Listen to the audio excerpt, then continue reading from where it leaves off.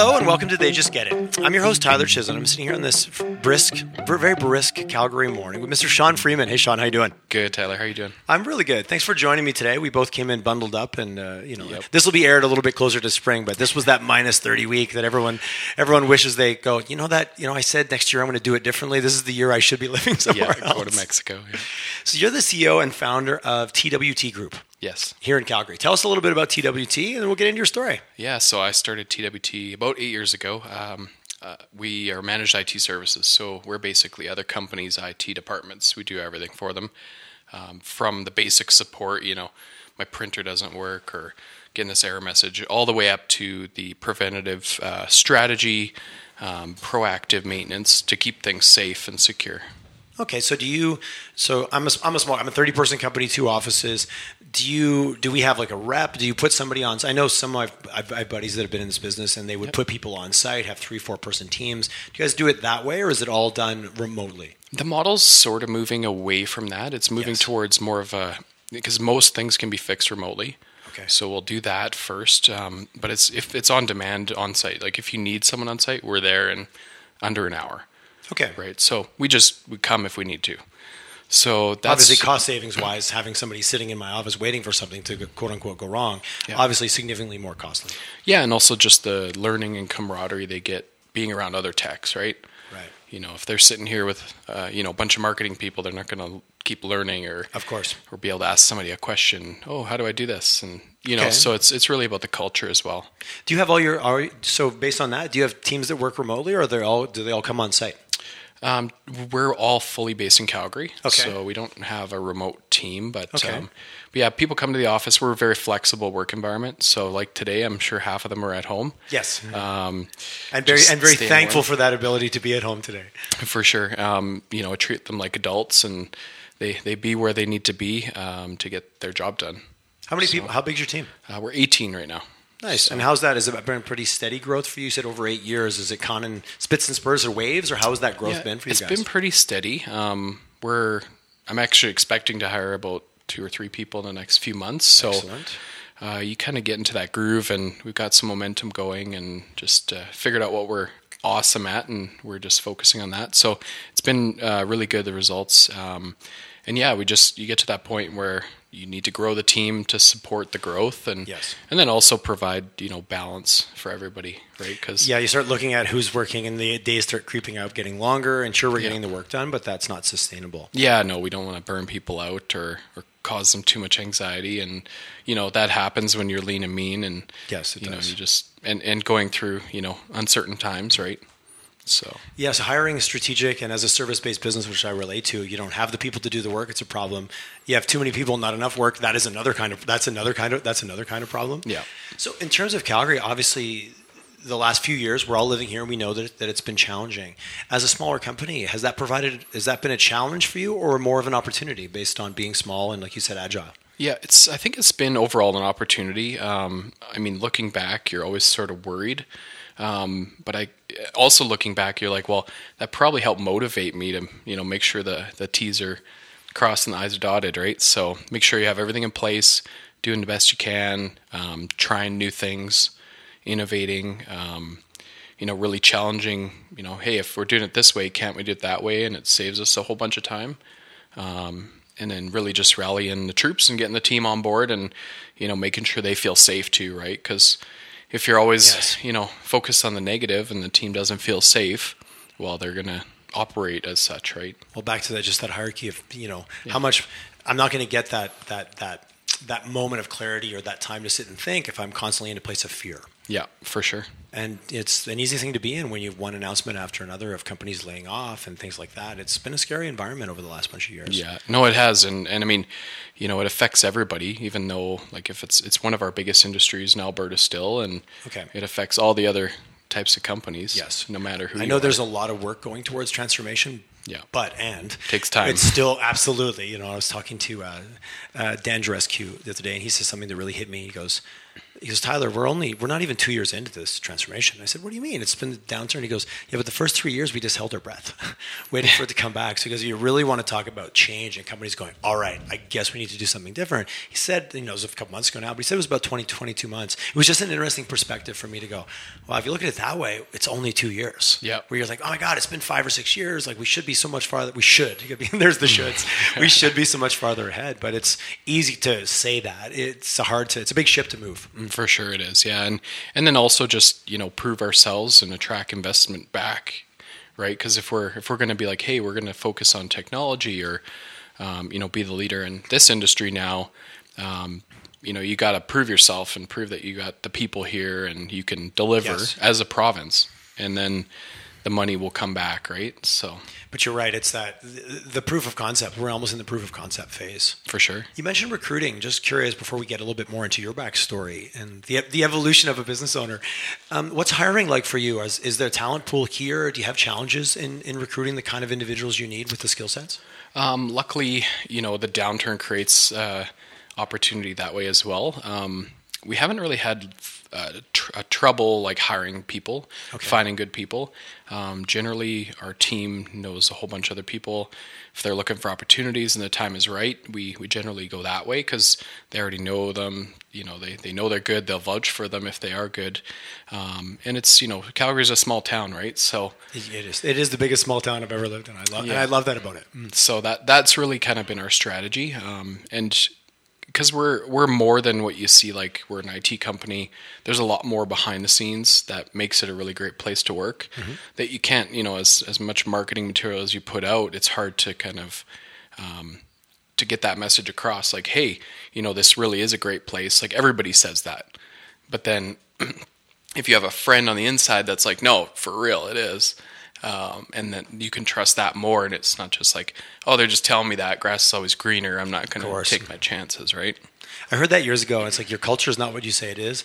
It's what someone answers about you in a backyard barbecue on a Saturday afternoon. For sure. Oh, you work at WT. What's it like to work there? Whatever gets said next, that's the culture that you have. And it always stuck with me because you're never going to be there to make it what it is. So you better do a heck of a good job as a leader to influence it when they're hanging out with you. For sure. Yeah. That's that always stuck with me. I'm like, oh, okay. There's a big responsibility there.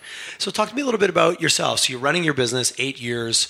Was that always, I want to be an entrepreneur, I want to run my own business? Well, talk a little bit about your journey. Where did you get started? Yeah, so I got started, I started the company pretty early. I was about 26.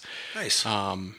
And kind of rewinding from that, basically, I went to university. I was working a summer job, and then I decided, hey, I'm going to go to Australia, do a semester there. So I did that. Came back, my summer job, which happened to be oil and gas services, wasn't hiring, so I couldn't go back. But their closest competitor had some friends that had gone over, and they were hiring, so I went there. So you kind of take the opportunities as you can when you're, a starving student, absolutely. Right? So took that opportunity, which ended up being a great one. I ended up staying there for about 4.5 years. I believe I was employee like 110. Okay. When I left, they were 1,600 people. Oh, wow. Yeah, so like massive growth. This is kind over 4 years. That's impressive to see that to be along that ride and see that from the inside. Yeah, and this is sort of like right before they started in 2007, I believe. Okay. So I started shortly after that and kind of grew, and then sort of that big downturn hit. They weren't really affected by it actually. They grew more, and then kind of at the 1,600 point, IT department's 50 people. I've been there since the beginning. You went right into IT at that? Yeah, okay. Went into IT. I'm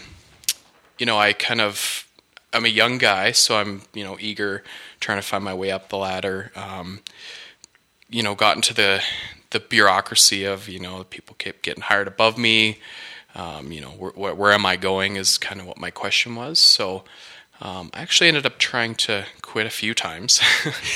I like that, trying to quit a few times. And the question was, what do you need? And we'll pay you more if that's it. And it was a mix of that, but it was also like just the purpose Okay. behind like what I was doing. I wanted to grow my skills and my influence, and I knew pretty much everybody at the company because I had set their computer up, and That's a very intimate relationship you have in those environments. Yeah, no, you get to learn how people are, and so I kind of took that, and I took the raise for a little bit and went back and did my job for a few months, and then I was kind of like at a point where I was like, this isn't just awesome still. Like I'm making more money, but not feeling like I'm doing what I need to be doing.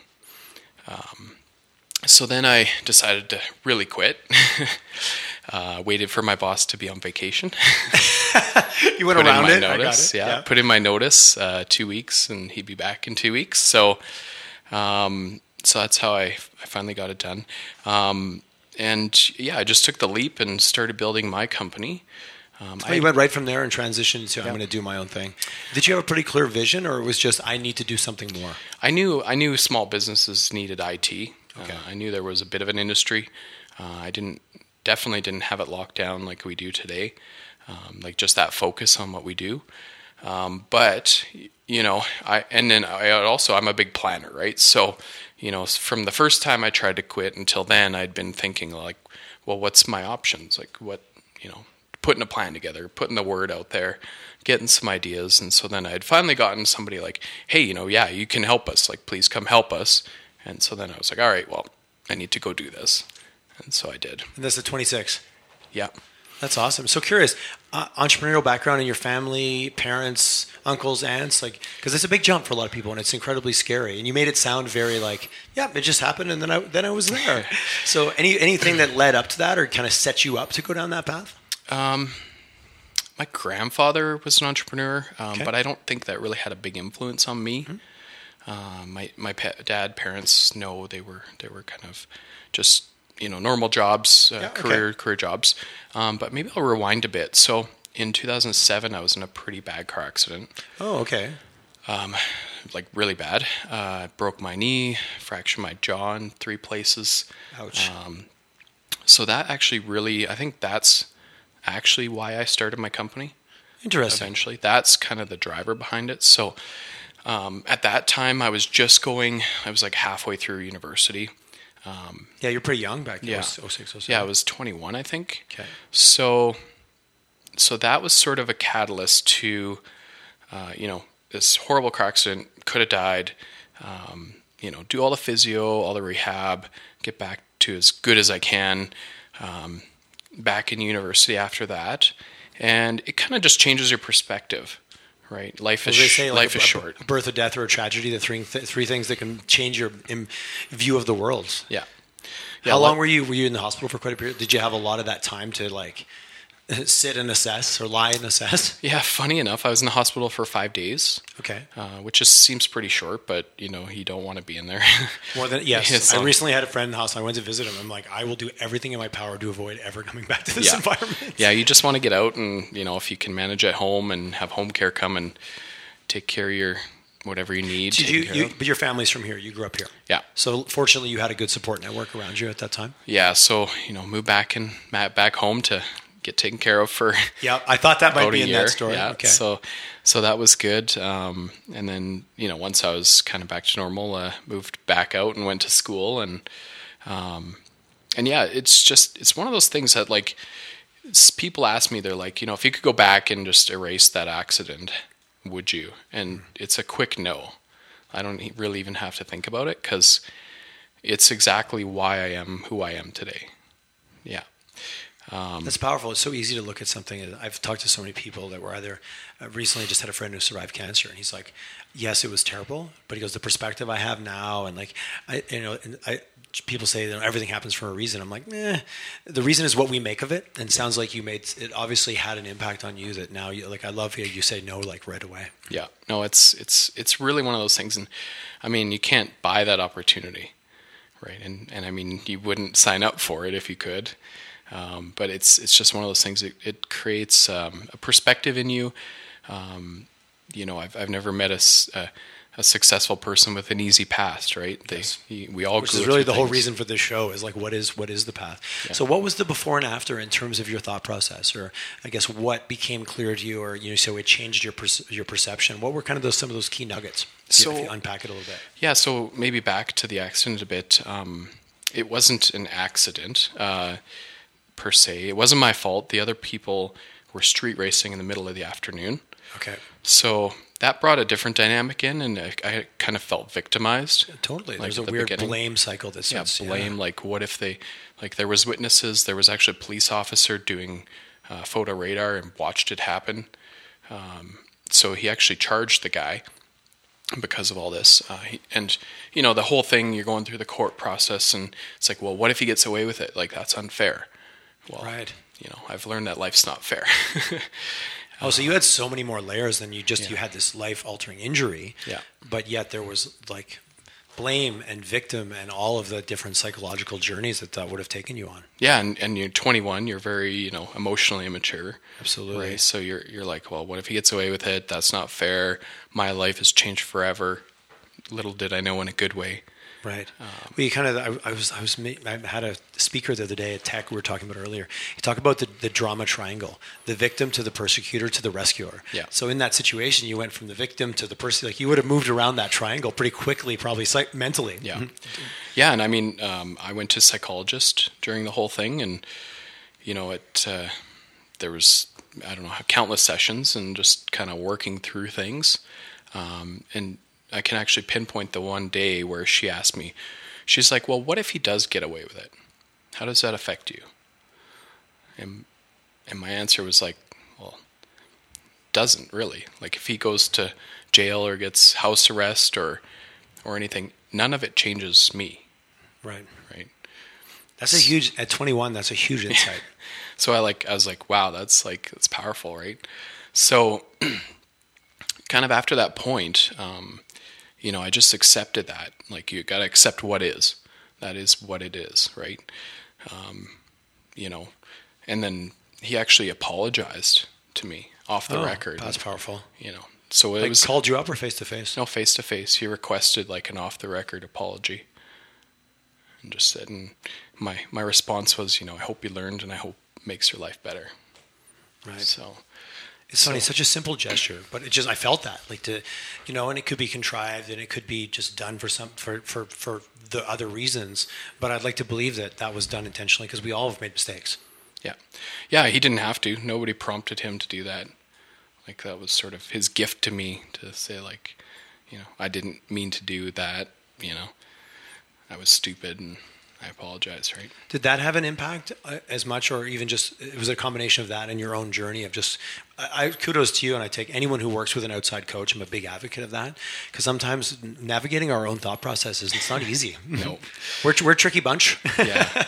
Well, and sometimes you like, it's obvious what the answer is, like, but you don't want to see it. Yes. Right. So you just need somebody to be like, what does that change for you? And the answer is nothing. And you just need to be like, okay, well, thanks for calling me out on my BS. Right. Yes. Right. And pointing out my, I'm trying to create something so I feel better. Yes. Right. We're so good at the way we retell the stories and retell different versions of the own story. The powerful thing in all this is that it's all a choice. Yeah. You can choose how you feel. I remember when I was younger, probably in my early 20s, and I was like, well, this happened to me, so therefore I feel this way. And then all of a sudden, I've been doing a bunch of reading, and all of a sudden I'm like, well, this happened, but I can choose how I feel. And it was just like this mind-blowing. I don't remember when the pinnacle was, but I remember when I changed that to I have the choice, and that whole concept was mind-blowing at the time. Yeah. So fast forward to deciding your own business. Where's the tie? Like, how do you? I could paraphrase a few ways I could see it, but what's for you? What was the big pinnacle that made that transition maybe easier or more obvious? Yeah, it made it a lot easier because kind of my whole motto at the time was life is short, still is, and I just had a feeling. I was like, I need to do this. It's something I that's pulling me. It's, so if I don't do it, I'll regret it later. You kind of get into that mindset where you're like, well, if you want to do something or you want to follow a passion, like, there's really no time for excuses. Right. Because the opposite is, you could be gone tomorrow, right? Yeah, the life is precious concept is very real when you go through a situation like that. Yeah. Yeah, and it's funny, like over time, so we're almost 13 years away from the accident now. That really hasn't like gotten desensitized or anything, you know. Oh, interesting. It's still a big driver in terms of core purpose for you. Yeah, like, and just like if I get an idea or you know, hey, I want to go do that or go visit that place or see that person, it's not really a when, it's a how, and you know, just get it done, right? So interesting. So it must be living a very different life than you were before. Not that it wasn't good before, but with that filter of like, okay, we're just gonna do that and remove the stories and the reasons and it's gonna be blunt, the excuses we create for ourselves. Yeah. Well, and I think just like we operate by default without having an accident or something to open our eyes. We operate as if we have all the time in the world. You know, oh, I can do that once I get a promotion, or I can do that once I retire, or you know, all these, like, you know, you're planning your future, but you're not doing anything right now. That's so powerful. Like, you know, life is what happens when you're making plans for to do that thing. And that whole binary, well, when this happens, then I'll be happy. Yeah. Once I get this salary, I'll be happy. Yeah. Oh man, no. No. It doesn't work that way. No. It's funny. My good buddy of mine I referenced earlier used to own Grey Contact Grey. Yeah. I don't know if he still has it, because I've got lunch with him in a couple of weeks, but he has a countdown. He put in all of his health, and this is what I do, and these are all my lifestyle choices, and this is how many days I have left. So live every day to the max. And it's on the home screen of his phone. Cool. And you're like, oh, that's kind of morbid. He's like, no, it's the opposite actually. It's to ensure that I live every day and, you know, be grateful, and kind of his philosophy. But it's funny how the effect I see it have on people. Like, oh, why would you do that? It's so negative. He's like, well, no, it's not negative at all. No, it's on purpose. Yeah. So I deliberately, you know, harvest every moment out of every day. Yeah. You mentioned that you worked with a psychologist through that. Do you have a coach? Do you have somebody that you work with as a mentor in terms of being a business leader? Because I know sometimes that can be a lonely path, depending. Yeah. So I have a few things. I have a personal one-on-one business coach named Vince Fowler. Okay. Great guy in Calgary. I think he's reached out to me on LinkedIn, actually, of course. Yeah, he's a veteran, so he's got all the Army experience to... Interesting. I've had some coaches. I had 2 Air Force colonels that were both coaches of mine. And it's an interesting world when you peel back maybe the Hollywood layer that it gets put on the military. But anyways, sorry. Sidebar. Yeah, so I work with him. I've been working with him for a few years. And then I'm also part of EO, so another peer group, which has been great too. Excellent. You said 5 years you've been in EO? I've been in EO for 5 years, yeah. And you've been, for anyone who doesn't know EO or tech or some of those groups, you have a group, kind of almost an advisory, or how many people in your group? We are currently 5. Okay, so you guys are pretty small. We've been up to like 8. There's a few, you know, business changes, acquisitions, sale, you know, that stuff changes the group. But yeah, we're a pretty strong core group. That's awesome. Always looking to find... in 5 years, clearly that's added a lot of value. Yeah. Yeah, you know, you look at your expenses and you're like, well, was that worth it all year? And you're like, yes. Yeah, every year it's a yes, so... Yeah, I've been involved in that as well. And if I track back, one year I did like, okay, revenue just through people I met, or it paid for itself in spades. And that's not even counting about the ability to, I meet a lot of leaders and they're like, I just don't have anybody to bounce stuff off of. And I think that's hugely valuable, getting it out and maybe getting away from your own story and getting someone else's perspective that you trust about the story that you're telling. Well, and you share your own perspective and all the things you know. And it's amazing when you share that, how much you learn at the same time. Like, yes, 100%. That whole when you teach, you learn. The psychology of that is amazing, and in a trusted group. So you work with coaches, you've got people around you. So when you started the business, you're 18 now, because it's awesome, over 8 years. How was the growth? Did you hire a couple people right away? And because doing it bringing on a team is a very different dynamic. Yeah, for sure. I think I waited probably about 1.5 years before I hired somebody. Okay. You know, just to get comfortable, you know, make sure things are working right. And then I think I hired 2 people in the matter of a couple months. And, you know, it's just been sort of evolving since then. Right. You kind of get to there's a bunch of financial milestones, right? And, you know, you can pay your own salary, and then you have some free cash, and then, you know, you hire somebody and, you know, you're worried if your profit will go down too much and won't make up for it. And then you realize that's, you know, if things are going well, then that's probably not going to happen. And you get comfortable and you're like, okay, well, you know, I kind of know what I'm doing now. This is working. things are going in the right direction, and then you just get to a point also eventually where you're like, okay, well, I'm paying myself a salary, net profit is good, so any future net profit I want to reinvest in growth and put back into the team, take advantage of the opportunities that are in front of us, right? So I'd say we're probably at that point right now, and we're just Hence, you said you had a couple hires on deck, or that you're planning for. Yeah, looking to plan to hire some more people. So yeah, it's good, but it's also you want to make sure people feel safe, so you want to plan for that sort of thing too. Especially in a service-based business, because the ebb and flow, and clients can come and clients can go. It's the reality, because you're working with companies very intimately, and they go through their own challenges. For sure, yeah, and they affect us, and you almost become like a part of their company, right? That's especially if you're like a really good trusted advisor. Yes, and that's if you're doing it right, you become part of their company versus being a service provider. Something you mentioned earlier around culture and how you are so much more clear on who you are now 8 years later. What was that process like for you? Was it iterative? Did you have a pretty clear idea, and then it got feedback? Obviously, you bring people on board; they have ideas as well. But as the leader, how's that process been for you? Or any tricks or strategies? Tricks diminishes it. Strategies you've used to build that culture deliberately over the last 8 years? Yeah, I guess when I started. My focus on the culture was, I wanted to build a company that I wanted to work at, right? And I figured that'd be pretty cool, because if I enjoy it, then, most people should as well, right? And if they don't, then they don't fit. So that's kind of been the focus. But when you hire people, it's tricky, because they will either add, detract to the culture, right? Like, you don't want to add people that fit the culture. You want to add people that add to the culture. Because if they fit, I like that philosophy. If they match the culture, then they're not bringing anything new. So why bother? I guess, right?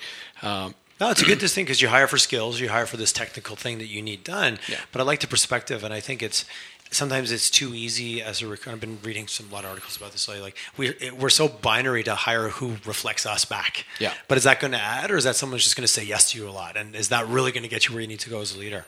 So do you use any kind of tools or filters to identify that they're going to add versus just be part of? Which some argue that could be a win. For sure. I think just through our hiring process, we do the interview, the technical tests, but then we also do like a community interview. Okay. So a few people from the team, usually somebody who's been around a lot longer and somebody who's newer, they'll go for a beer with a new person. Nice. Some people don't drink, which is fine. They'll go for lunch or something. So something super casual, and they'll just get to know them. There's no like questions about, oh, tell me about the last time you screwed up, or it's just like get to know them. There's no formal questions, and really it's just did you like them? Because if you like break down those barriers and they're like, okay, this isn't an interview, then you get to kind of sort of get a glimpse into the real person, right? Sometimes it's so easy to forget that it's still just a bunch of humans spending time together with a common goal to accomplish a thing. But we're going to put them through this psychology profile, and you don't do that when you meet a new friend. You kind of spend a little bit of time. You get to they don't say anything too weird or just weird enough, and you're like, oh, we should hang out again. And it feels sometimes more like dating than this technical. You're right. In your world, you need specific skills. Yeah. But beyond that, a friend of mine, her favorite term lately is, are you going to be part of the tribe? Yeah. Like, if you don't have the tribe vibe, that's not wrong. It's just not our tribe. So that's cool. You should go hang out somewhere else. And it's so easy to almost over-process our way out of the fact that it's just a bunch of humans hanging out together. Well, and we do like the DISC profile. Okay, you guys use DISC. And I actually find that's not for like me to know like, oh, they're a D or a S or a C. It's more so everybody else knows how to communicate with them and how to work with them, right? Some roles, are better suited to a detailed person, obviously. So we take that into factor, but that's about it. So, but it's more about like, if somebody's like being blunt to you and they're not being a jerk, they're just a D. Yes. Right. Or maybe like there's, you don't want those types of confusion. Feelings hurt because, he was too short and that's just how he is, or And it's so interesting to use those tools for a way of just understanding versus labeling. And I think that's the danger sometimes of like, or using as, well, I'm just a D. No, you're kind of being a dick. You're kind of being a dick. Stands for a couple different things. Yes. Yeah. I've over the years, but that's the nice thing as you get older and you start to realize, even become aware of some of your own behaviors. Well, and it's just all about that EQ, right? The emotional intelligence. And it's funny, like, back again, people have emotional intelligence, whether or not it's a D or an A, right? Like, it depends what your grade is, but tech people tend to not have a great grade. I was curious because there is a bit of a, I would say, stereotype exists around that. Yeah. But yet I meet you, and even you came very highly. Everyone I know is like, gotta meet this guy. Super personal. No one said he's not your typical IT guy. But I will throw that out here bluntly, having chat with you for the last 20 minutes. But even reading your website, you guys were very approachable. You were culture first. It seems that you've made a very deliberate effort, which to me also feels aligned with who you are. Just meeting for you sure. now. Yeah, no, I agree, and I think just the tech people stereotype is changing, right? Because now it's cool to be in tech, and I think to be effective in what we do, you have to build a relationship with somebody, right? You have to like get their trust. Because if they don't trust you, they're not gonna like follow. Like, did you reboot it? Right. Yes. And every time it fixes it, but people always complain. Well, oh, that's a good answer. Like, I could have tried that myself. Well, go try it, and then they do, and it fixes it, right? So, but it's just building that trust because, the devices we have, they're very personal. Yes. Right. The laptop, phone, like, it's like a part of you, right? So people get really emotional when something goes wrong. And I say part of our job, sometimes we're part psychologists, right? It's so okay, so interesting. Calm down. These attachments we have with these inanimate objects that are full of. So funny. I always came downstairs the other day, my wife, and who I couldn't have a better relationship with, was using my laptop, and I was like, oh, it feels kind of weird. I don't know why. And I'm like, why am I? And then I'm like, why am I reacting like this? This is so weird. I'm like, knock yourself out. It doesn't even matter. But yeah, there was a real moment of I'm like, oh, don't touch my stuff. I feel like a little kid in kindergarten. I know. Laughed at myself. I kept it to myself. I've been married for a long time. I know enough to keep my mouth shut. Yeah. So I mean, that's a big part of the job. I'd say that's probably at least half of the skill you need to be like super effective. Interesting. Because the other half you can just Google. Right? If you don't know how to fix something, you can figure it out pretty quick.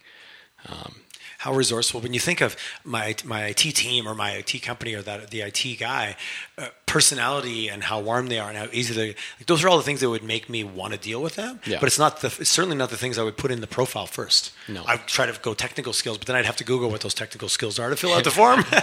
Yeah. The human side, if I just think about it for 5 minutes, I could fill that out. Yeah, and in every other industry, like people hire for culture, they hire for the person's likability, and they can teach them what they need to know.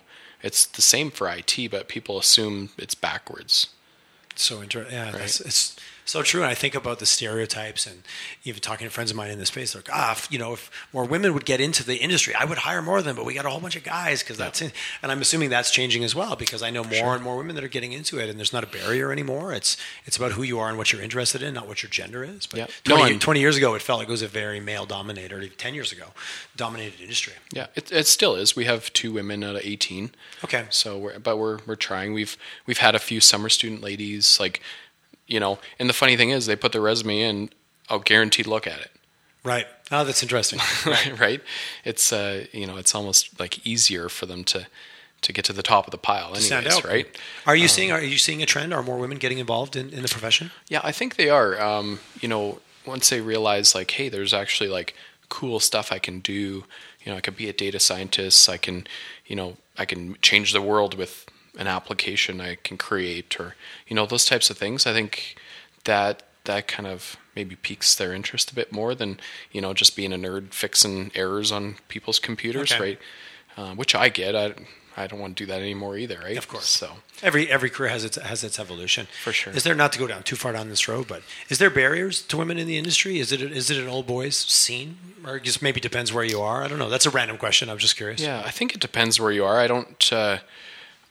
I haven't seen it myself. I haven't been anywhere that I've seen it. I think it's just it's really that nerd culture almost. Right. I was going to ask if the word, if you guys still get referred to, if like that nerd name is still floating around. But I mean, if you look at, pop culture, movies and stuff, more women are getting into that stuff, right? So they're, sort of adopting the nerd culture and then becoming a nerd, like for their career. As you say, with a degree of pride. Right. So it's, so I think that's part of it too, is just feeling welcome, right? And it's funny, like technology is very cultural. Interesting. Well, because it's so integrated into our lives. Yeah. More, and it's, I only see it going more that way. Even the culture of PC versus Mac, right? Like there's that whole culture. There's Android, iPhone, like, it's interesting, like just the other dynamics around how we self-identify. Yeah. I'm a Mac user and I'm proud of it. Why? Yeah. It's a computer. It doesn't matter. Exactly. But working in a creative environment, I was a PC guy when I got involved in Clearmotive, but very quickly I realized I was the odd man out, and I'm like, And then once you go Mac, you never go back, as they say. And I've been a Mac user ever since. But it's funny, I do self-identify for some weird reason with a piece of technology that I pay for. I'm a Mac guy too, and I feel like I know something other people that are PC guys don't. That's so funny. PC, Do you guys work with both? Is it still predominantly PC in enterprise environments? Yeah, it definitely is. I think cost is a big driver. Okay. Because we'll see a company of 50 people, and the top 3 CEOs all have a Mac, and everyone else has a PC. Interesting. Right. Really, just because the cost, they're expensive laptops for pieces of hardware, but they also I believe last longer, for sure. which gives me more value. But that's been my experience.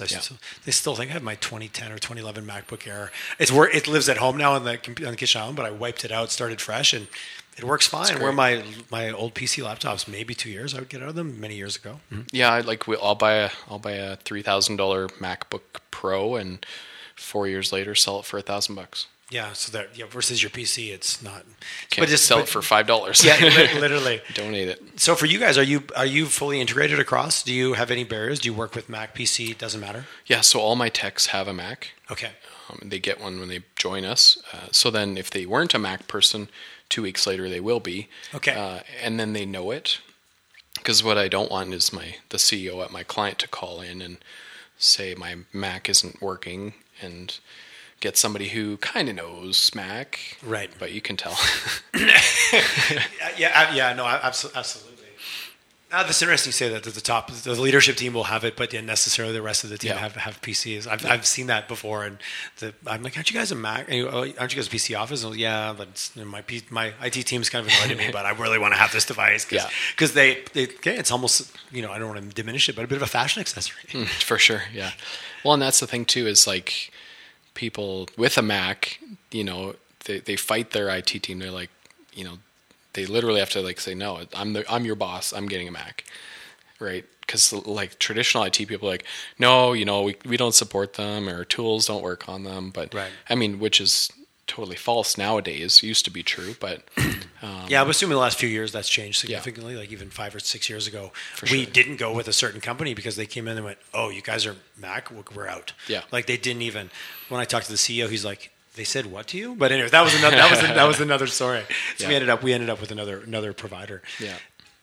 Culture seems like, reading your website, talking with you, and again, people that I know that know you shared so much about kind of who you guys are. And when people described your company to me, they didn't describe you as a bunch like an IT guys. It's like, it's this great company. They have an amazing culture. How deliberate have you been around culture, and what have been some of your kind of challenges around building that?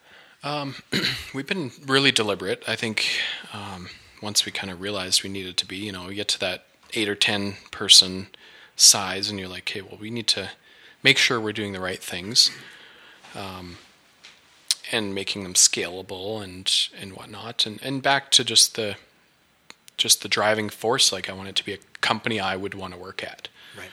I like that as the main anchor. Like that's the big anchor, and it's it's a lot of fun. Like, work hard, play hard. Like, a lot of the work that our techs do is in the evenings. So sure, if they come in at 10, fine. They were up till 11 or 11:30, right? Right, because you guys are working when everyone else is technically not working, or when you've got some runway. Exactly. So it's almost like I look at the culture as a necessity, because if we had a 9 to 5, stuffy office culture, we go for one holiday lunch a year, and that's it. Not what you had in mind. Not what you had in mind when you No. when you purpose built your company. No, I probably wouldn't be there. So That's a bad day when you have to resign from your own company because it's no longer the place you want to work. Something took a left turn. something went wrong. So, and I just find the other thing too is back to relationships is when you're having fun, you actually get to that place where you enjoy being around your coworkers, and you can share what your goals are and your dreams, and that's stuff that doesn't happen normally in a workplace. But if you take it beyond like, hey, yeah, we work together, but we are also friends. Well, back to a bunch of humans hanging out together. Yeah. It's very simple, right? And people just put up these guards and these walls to protect themselves, right? If that person does something wrong, I don't want it to come back on me. Oh, the ass covering culture. Yeah. Which I've run into. The larger the organization, I find the more I've certainly ran into that of like that fear to make a decision. And if I make the decision, I need to know that I can either scapegoat you. Yeah. And where smaller companies, you get a little bit more. Again, I don't want to big or small. It's culture, but I definitely notice larger organizations, some of our enterprise clients, that culture is much more prevalent than we're in it together. Let's champion each other. We'll take risks, but I got your back. Yeah. I've found that it can dissolve a little bit as the company gets larger. I mean, back to what I was saying about like our clients, like it's all about trust for them. If we lose trust from a client, it's a matter of time. Right? They're going to go shop, right? Yeah, the base of the pyramid is always trust. Right. We've actually come into clients that, you can tell they haven't spent money. The old IT provider's like, well, good luck getting them to buy anything new, upgrade that they need to. And you walk in and a week later they approve $100,000 of expense because they're like, we trust these guys. Yes. Right. So that's such a good lesson. And sometimes I find like even as a marketing company, we'll get brought in and I don't even blame the company that was there before. It's just the dynamic of the relationship got there. Yeah. And nobody got there intentionally. There's no trust. There's like, we want our company to give us something different. Well, geez, we give them new ideas and they always say no. So eventually it just, you get into your groove and it flattens out and the relationship goes stale, basically. Yeah. There's something that happens. You lose that trust and then it's done. And the same happens internally. Like if you don't have the trust between your staff, then you get into that blame culture. I had an employee come and be like, hey, I got to go buy this thing. I'm like, how much is it? He's like, $220. I'm like, why are you even here? Yeah, go buy it. But that sends a powerful message when you do that. When you have that kind of trust with your team. You said earlier, we hire adults and we treat them accordingly. Yeah. Yeah. So for you, do you spend a lot of time? Do you reach out to your clients? Because as you get 18 staff, you've probably got clients where you're not the main point of contact anymore. Yeah. Do you deliberately reach out? Do you guys have a system in place where you're getting that customer feedback? Yeah. So we have account managers, very similar to like an agency model. Okay. Yeah. They're fairly technical. So you're not getting somebody who can't answer any questions. They're not quote unquote a salesperson, account No. manager. They're actually technically oriented. Correct. Yeah. And then we also have a director of client experience. So I saw that on your website. Yeah. Every ticket that we solve, every problem we deal with, gets like hey, how do we do out of 5 stars? And or no, it's 1 to 10. And so if we get anything below a 9, we'll call them and be like, hey, like how would we Awesome. have made Below a that 9, 10? you guys hold the bar high. That's awesome. Yeah, because it's like, how do we get that to a 10? And if it's something minor, why wouldn't we? Yeah. Right. So there's nothing more powerful than when a client gives you feedback and you're like, no problem, it's done. We'll take care of that. I apologize. Finished. It's funny. We I love doing that. Yeah, we had one client. They hit a 9, and it lets you put comments in, and the comment was like, it didn't even make sense. It's just like, just because nobody's worth, like, I don't give 10s basically is what they said. Old thing, yeah. And so we called them. We're like, well, if you don't give 10s, how are we going to wow you, right? Like, do we have to deliver donuts with every ticket we close for you? So the next ticket, they're like, they put a 10 and it's like, just so you won't call me. But again, amazing. You created that connection. Yeah. You created a touch point. And we laugh about it, right? Absolutely. Yeah. And they're like, they get off the phone and like, oh, that was the IT company. They were upset because I gave them a 9, even though I'm the guy who never gives 10s.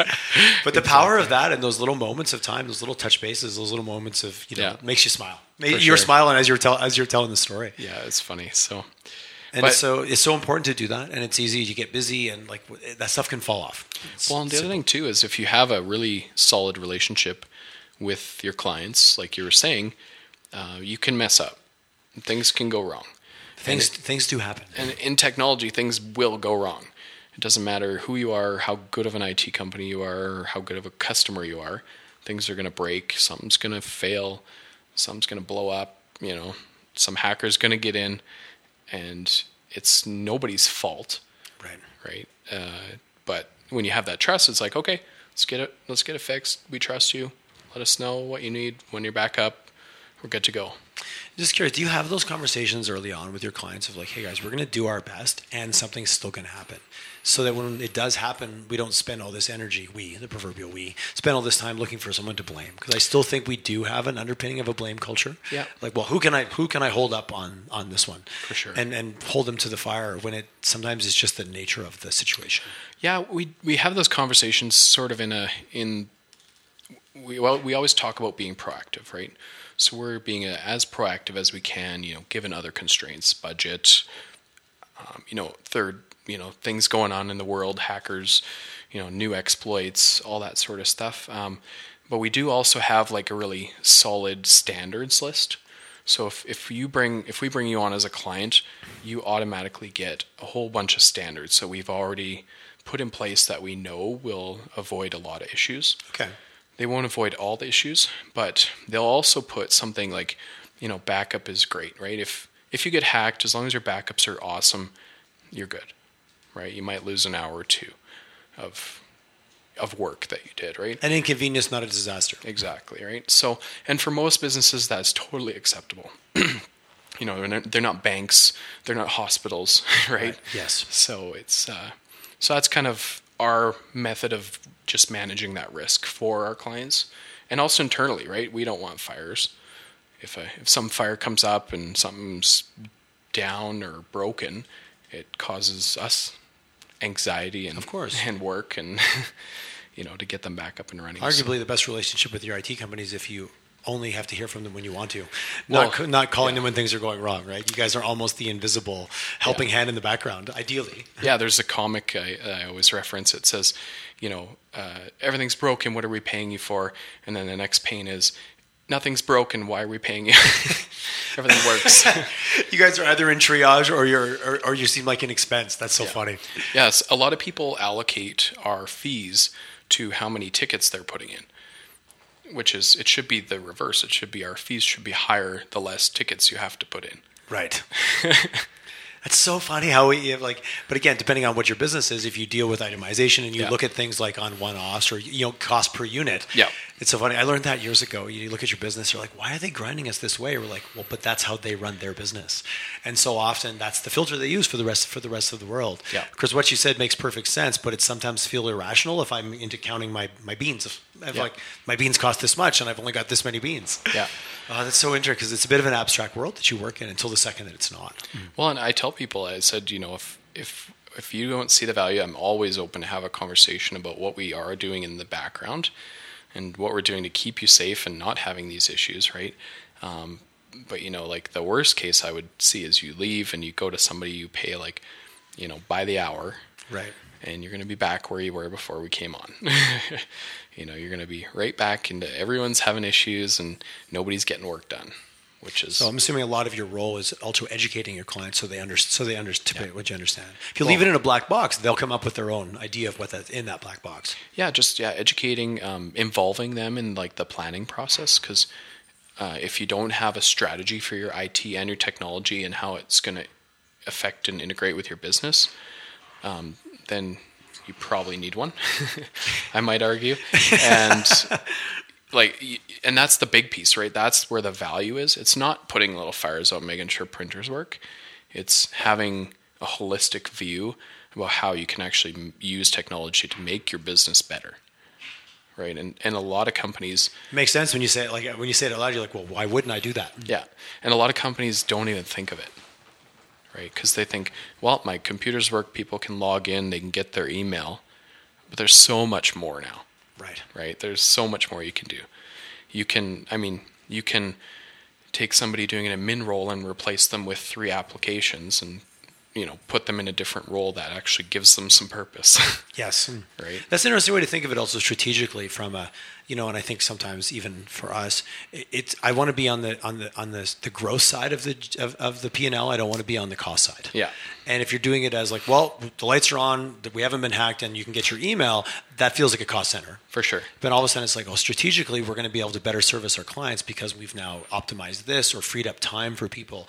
That is a different mindset, but as business owners, when we're always looking for a way to do it better, IT plays a huge role. Well, and even if you look at just consumers, they're buying devices, the technology, they're looking at them, right?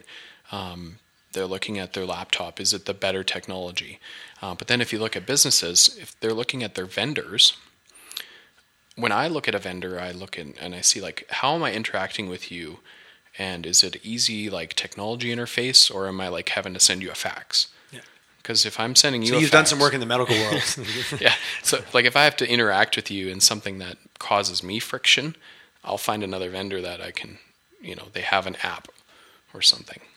Removing friction, because we've all been trained because of our devices that if it's not easy and fast, I joke someone, I was doing a presentation to some leaders, I said, who in here thinks Amazon's their competitor? No one put up their hand. I said, yeah, but think about that customer who just left Amazon for buying whatever they want to buy in 20 seconds or less, and they go to your website and they can't find a phone number. Yeah. The experience that they provided is your competitor, because now they're annoyed at you and you have nothing to do with Amazon. They're like, grumble.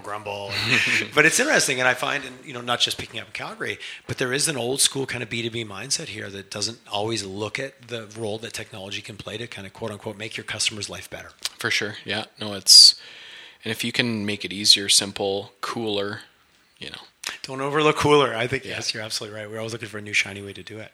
So for yourself, what's the future? If you've built up to 18, you've got a couple hires, what's down the road for you? And also, how do you stay motivated? Because, 8 years, like it's a real thing now. Yeah, I think staying motivated is just, my team provides that for me. I think they're just like really, really being a part of the team and helping them grow and, giving them the challenges and just watching them. It's kind of like being a parent. I don't have kids, so these are my children. So that really motivates me and gives me passion. And we have a big community focus, just giving back and finding opportunities to use our business to give back. That's awesome. I just read some of that on your website, and certainly, again, your reputation that preceded you was your involvement in the community. I've heard about that multiple times. So compliments to you. Yeah, and it's super important to us. And then just kind of what's next for TWT. There's so many opportunities out there. So really whatever makes sense, and kind of keeps following that, I want it to be a company that I want to work at. Yes. I love your North Star. Retirement's not really in my book. Okay. So, even 40 years down the road. So it's really just chasing, those passions. So I think in 2020, there's going to be some big things for TWT Group and across Canada. I think we'll be able to spread what we're doing here, a lot further. Excellent. I was going to ask, I know you're Calgary based right now, so obviously there's a lot of other opportunities across Canada. So you guys see yourselves expanding beyond the borders of Calgary. For sure. And just like things that make sense, right? We're not trying to force things.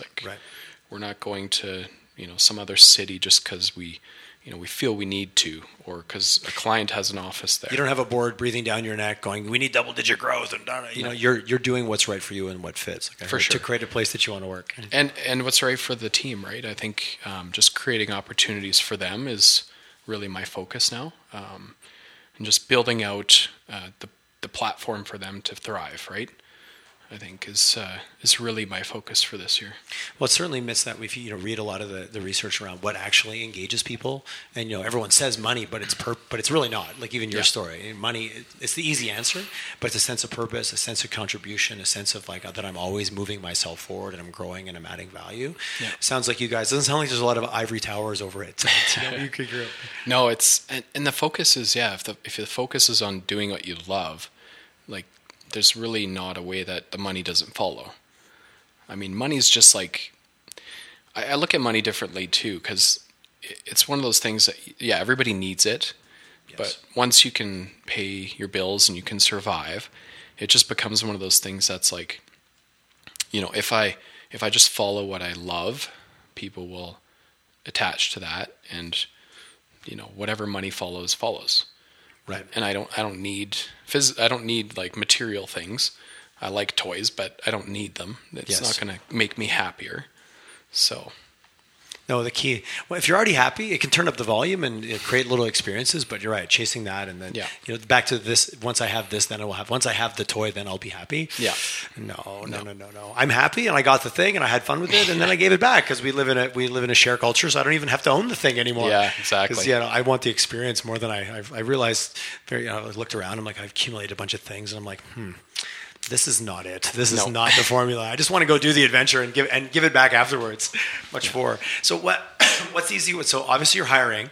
So if someone wanted to get in touch with you, is it go to your website? Is it reach out to you directly? What's the best way for people to either or maybe just want to also give you a call because you're an inspiring individual to chat with? Yeah, for sure. Our website obviously has all our contact. You can find me on LinkedIn. It's probably the best way to connect with me. So I think that's how you and I met. Was on LinkedIn. Yeah, and I'll definitely reply to your message unless you're sending me a sales pitch the first message, then I'll just ignore you. It's like going in for the kiss on the first date. It's like, come on, we haven't even met yet. You get the arm reach around. Yeah, I think I have. Your birthday comes around every year, right? And on LinkedIn, it tells everyone it's your birthday, and then they use the default message. They do. I've got probably a dozen people that I'll get a happy birthday from, and I'll look at the history, and literally for like 10 years, it's congrats, happy birthday. And it's the same message. And the question I ask is, why hasn't LinkedIn changed that? Like, change that default so that at least it looks like there's something different. You're absolutely right. Exactly. I caught myself once. It was like someone had got a new job, and I went to hit congratulations. I'm like, whoa, stop. If I'm not going to make this personal and not put any effort in, this is actually, I would like borderline insulting. Yes. That's funny. Yes, I know exactly the canned one you get. I have a few of those. But in 10 years, you'd think someone would have given them that feedback by now. And the best part is, like, I haven't responded. And so they would know, like, if they're looking at their history, why are they wasting their time? So interesting. And there's an algorithm to somewhere's managing what's the result of this birthday message. Anyway, that's funny. So what you're saying, if someone's going to reach out to you, take the time, make it personal, and actually connect. For sure. Again, just make it a human experience. Exactly. Sean, thanks for coming on, and I really appreciate the candor. It was a pleasure meeting you, and I enjoyed learning about your story. You too, Tyler. Thanks. Nice to meet you. Hello, and thank you for listening to today's episode. I'm your host, Tyler Chisholm. I want to let you in on a little secret. I absolutely love doing these podcasts. The learning, the people, the curiosity, the insights, the wow factor of meeting people that I thought I knew and learning their deeper stories really proves the value of what happens when you take the time to be curious and actually care enough to ask. With that, I'm looking for your feedback. I'm looking for your input. I'm looking for what you like about the show, what you don't like about the show, where you'd like to see it headed in terms of guests, in terms of questions, a little bit deeper. Please feel free to share. We'd love to get your feedback. Visit us on iTunes, it's on Spotify. Give us your review. Give us your 5 stars if you feel so inclined. But more importantly, give us your feedback. Give us your input on what you want to hear on future shows, and we will absolutely incorporate it. Thank you again for listening, and have an awesome day.